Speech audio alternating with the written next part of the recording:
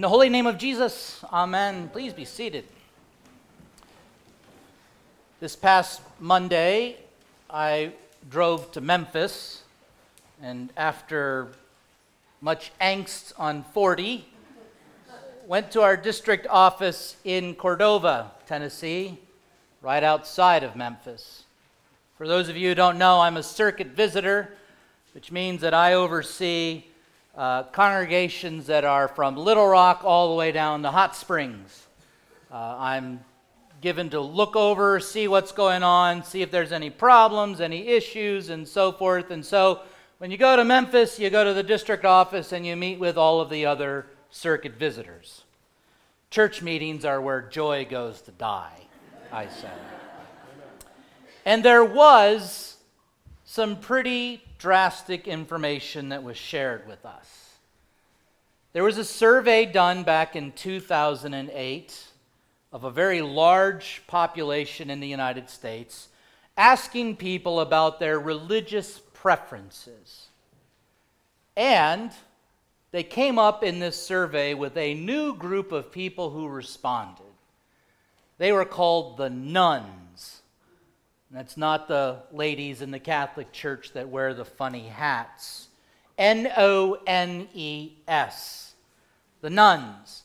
And these are categorized as atheists, agnostic, or nothing in particular. Maybe not religiously unaffiliated. That is how they were viewed. That is how they're categorized. This survey was done in 2008.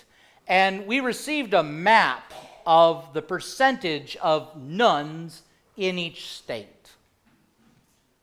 Us being in the Bible Belt, in Arkansas, where there are so many Christians, 24% of the population describe themselves as nuns in Arkansas. 24%. Now, you might look at California, New York, some of these other places. They were obviously very high as well, in the low 40s. But then this survey was done in 2022. And Arkansas jumped from 24% to 38%. The lowest state, North Dakota, 17%. I mean, who lives in North Dakota, right? Yeah. You have to have religion there with that snow, I guess. But it's shocking. 38% in this state. 14 years ago, that was the number that you saw on the saltwater states. What does this tell us about the state of the church and the state of society? You're in the Bible Belt. At least that's what most people refer it to. You're in what most people call conservative flyover country. And yet, 38% in this poll said that they had no religious affiliation, atheist, agnostic, really want nothing to do with this place. They didn't give a reason why, but I think I can tell you today why. You've heard the old statement, you will reap what you sow. And our American culture today is proof of that. Sow the seeds of selfishness, you're going to get a bunch of selfish people. Sow the seeds of promiscuity, you're going to have people being promiscuous.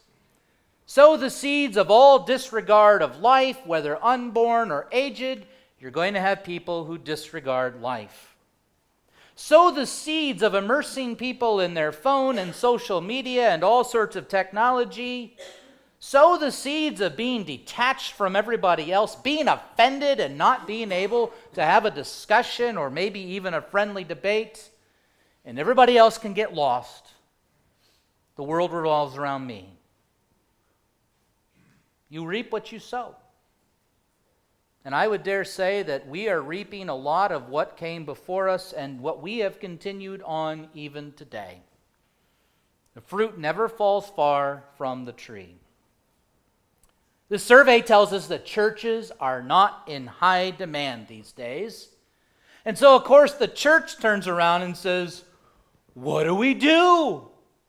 How do we fix this? What do we need to change or shake up to make something better for those people. But if you go back to what I just said about society, it's pretty much impossible. It pretty much seems like a lost cause. But churches still try to do this anyways. We need to be more friendly. We need to be more affirming, diverse, cross-cultural. We need to have better coffee, more technology, more programs and activities. We need to reduce the gospel so it's not so offensive. We had, no joke, we had a gentleman who called the church this week and asked Monica if he could have his basketball team practice in our facility. And he told us, if you allow us this, I will join the church. Go find another place.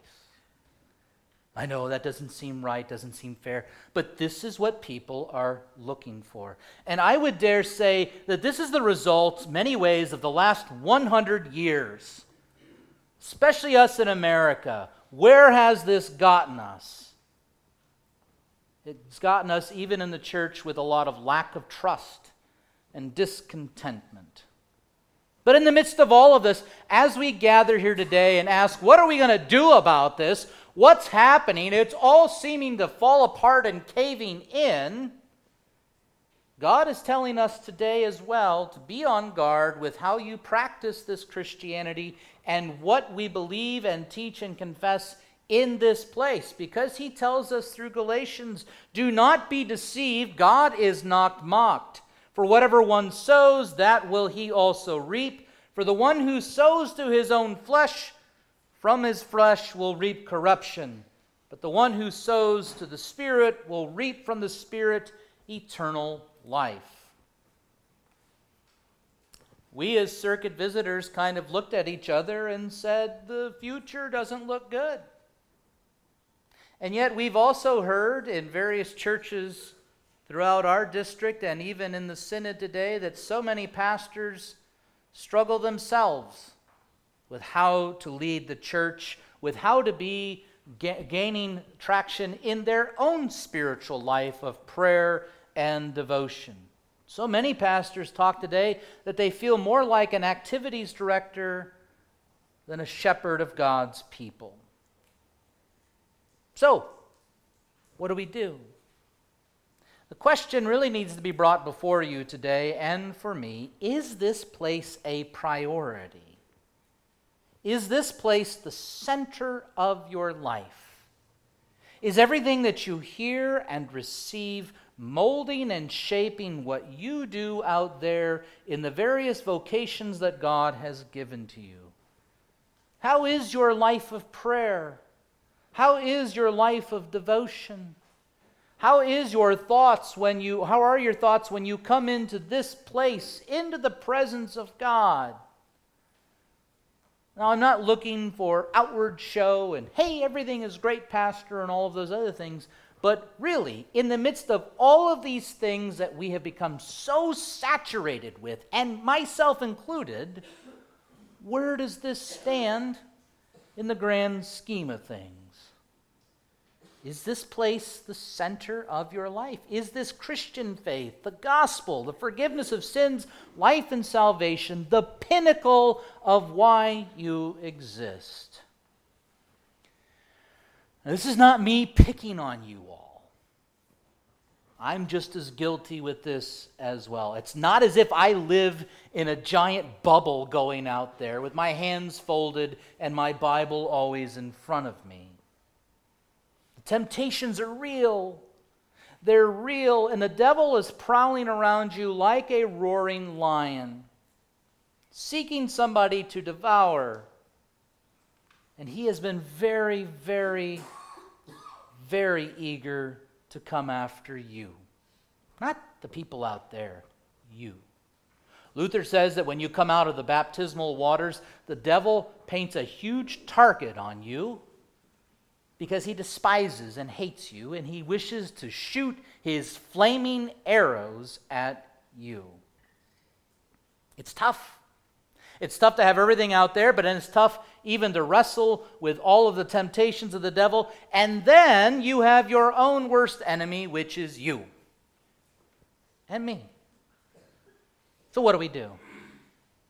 I think we can take heart with these passages here today. I know I do as a pastor. Jesus speaks to a very large crowd today, and he speaks about this parable. But if you go on a little bit further, that crowd begins to fall away. He starts to tell them about things that this wasn't really what we signed up for. His disciples sit there and say, "See, we have left everything. What are we going to get out of this, Jesus? What are you going to do for us? Hey, let us sit on your left and your right because we're your chosen disciples." Very large crowd today, but by the time Good Friday happens, it's a very small crowd. That should give us some comfort. Doesn't mean that we need to just carry on with the status quo. But it also doesn't mean that today is all about being depressed and hopeless for the life of the church. Today is a day really where we can find great hope. Because we're told very bluntly that the church is not about you or me trying to make these things better or bigger or whatever else. It is about the Word of God. And as we heard from Isaiah today, His Word does what He wants it to do. As the rain and snow fall down, so will my word be that goes forth from me. What a wonderful object lesson today. It's raining, and it's raining, and it's raining. Everything is getting wet. But Luther says it this way as well. The gospel is like a passing rain shower. There are those that when it rains, they love it, they rejoice over it, they rejoice over the fact that it's going to water the earth and cause things to grow and sprout. And then there are those who look at this and say, it's raining again. He says the gospel is a passing rain shower. You can appreciate it when it's in your midst, but it's going to move on. It's going to move on to other places where maybe it is more well-received and appreciated. The church in our country is dying. The church is virtually dead in Europe. But if you go to Africa, you go to the places in Asia where people are persecuted, it is flourishing and growing. The gospel is raining down far and wide in those places. And in some sense, which is really kind of a sad commentary, the Africans are coming to this country to rebuild the church. So what do? We take comfort that there are those who are coming and looking at us and saying, we want to share with you the passing rain shower of the gospel that we too have received. When I taught at the seminary in South Sudan, the bishop of the South Sudanese Lutheran Church would look at the people and the pastors and he would say, pray for these white Americans. Pray for their people because they have the hardest mission field in the world. Everybody wants to be entertained. Everybody loves things with batteries. Everybody is only concerned about themselves. But the Lord continues to shower His word down amongst you and me, and it accomplishes and prospers all that it is sent to do. Today, yes, it's down and dreary. It seems depressing. It seems like it's hopeless. What's even the point of trying to do all of this? But if we focus on the fact that God is still at work, even when things seem like a huge waste of time, then yeah, we can get depressed. But if this is reliant on Him and His Word, which goes out to every little nook and cranny for every person throughout this world, then it is great comfort that He takes the lead. Go back to Jesus. Look at who He came into contact with His earthly ministry. He didn't just sit there and say, hey, go throw a few passages there and hopefully it'll stick. Jesus immersed himself into the lives of people who seemed really hopeless. Fraudulent tax collectors, people in the IRS, prostitutes, reprobates, people who were seen as the dirtbags of society, who were bowed down into the dust with their shame and their guilt and their sin. That's who he would immerse himself around. And by the Holy Spirit, through the spoken word of Jesus, sinful hearts were turned into faithful hearts, forgiven hearts, hearing the words of eternal life, bearing fruit with patience. God does the work. His word never fails. It accomplishes all that he purposes for all the time. And what is that word? We preach Christ crucified, a stumbling block to the Jews and a folly, a waste of time to the Gentiles. But to those who are being saved, it is the power of God to salvation. The Father sends his Son for you. The Son is crucified. He is buried and planted into the ground on that Good Friday, all with you in mind, so that there may be an abundance of harvest and salvation, and that there would be great fruits found amongst us in that Easter victorious proclamation. Christ is risen. It's good all year round. What more do you need? He's conquered your death. He's forgiven you of all of your sins. Come hell or high water or unbelief or the total destruction of our society, his word will go out. And it's in your midst as well. All to be proclaimed over and over and over again. We heard something similar like this last Sunday, Pastor. Yes, but what did you get immersed with in this past week? What did I find to be the pinnacle of my life this past week? The word is in your midst. But it's hard. And I'm not going to lie about it. It's hard and it's difficult for the church. Oftentimes as a pastor, I'm sure many other pastors would talk this way. Pastor Walter even talked to me about this at length sometime before he left us. He said, it's terribly difficult to come out of the service, and I would agree. Most of you probably know that pastors nap on Sunday afternoon. Do you know why? Because many of us feel like we have failed. We feel like our sermons have been bombs, and the devil will ravage our conscience. You didn't do enough. You didn't say the right thing. You made these people upset.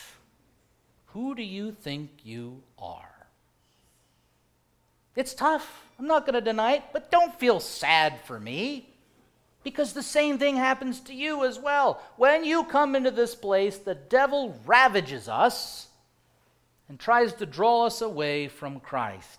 And as the sermon bombs at times, which it can, you have the word in your midst, the liturgy. We're learning about that right now on Sunday morning Bible class.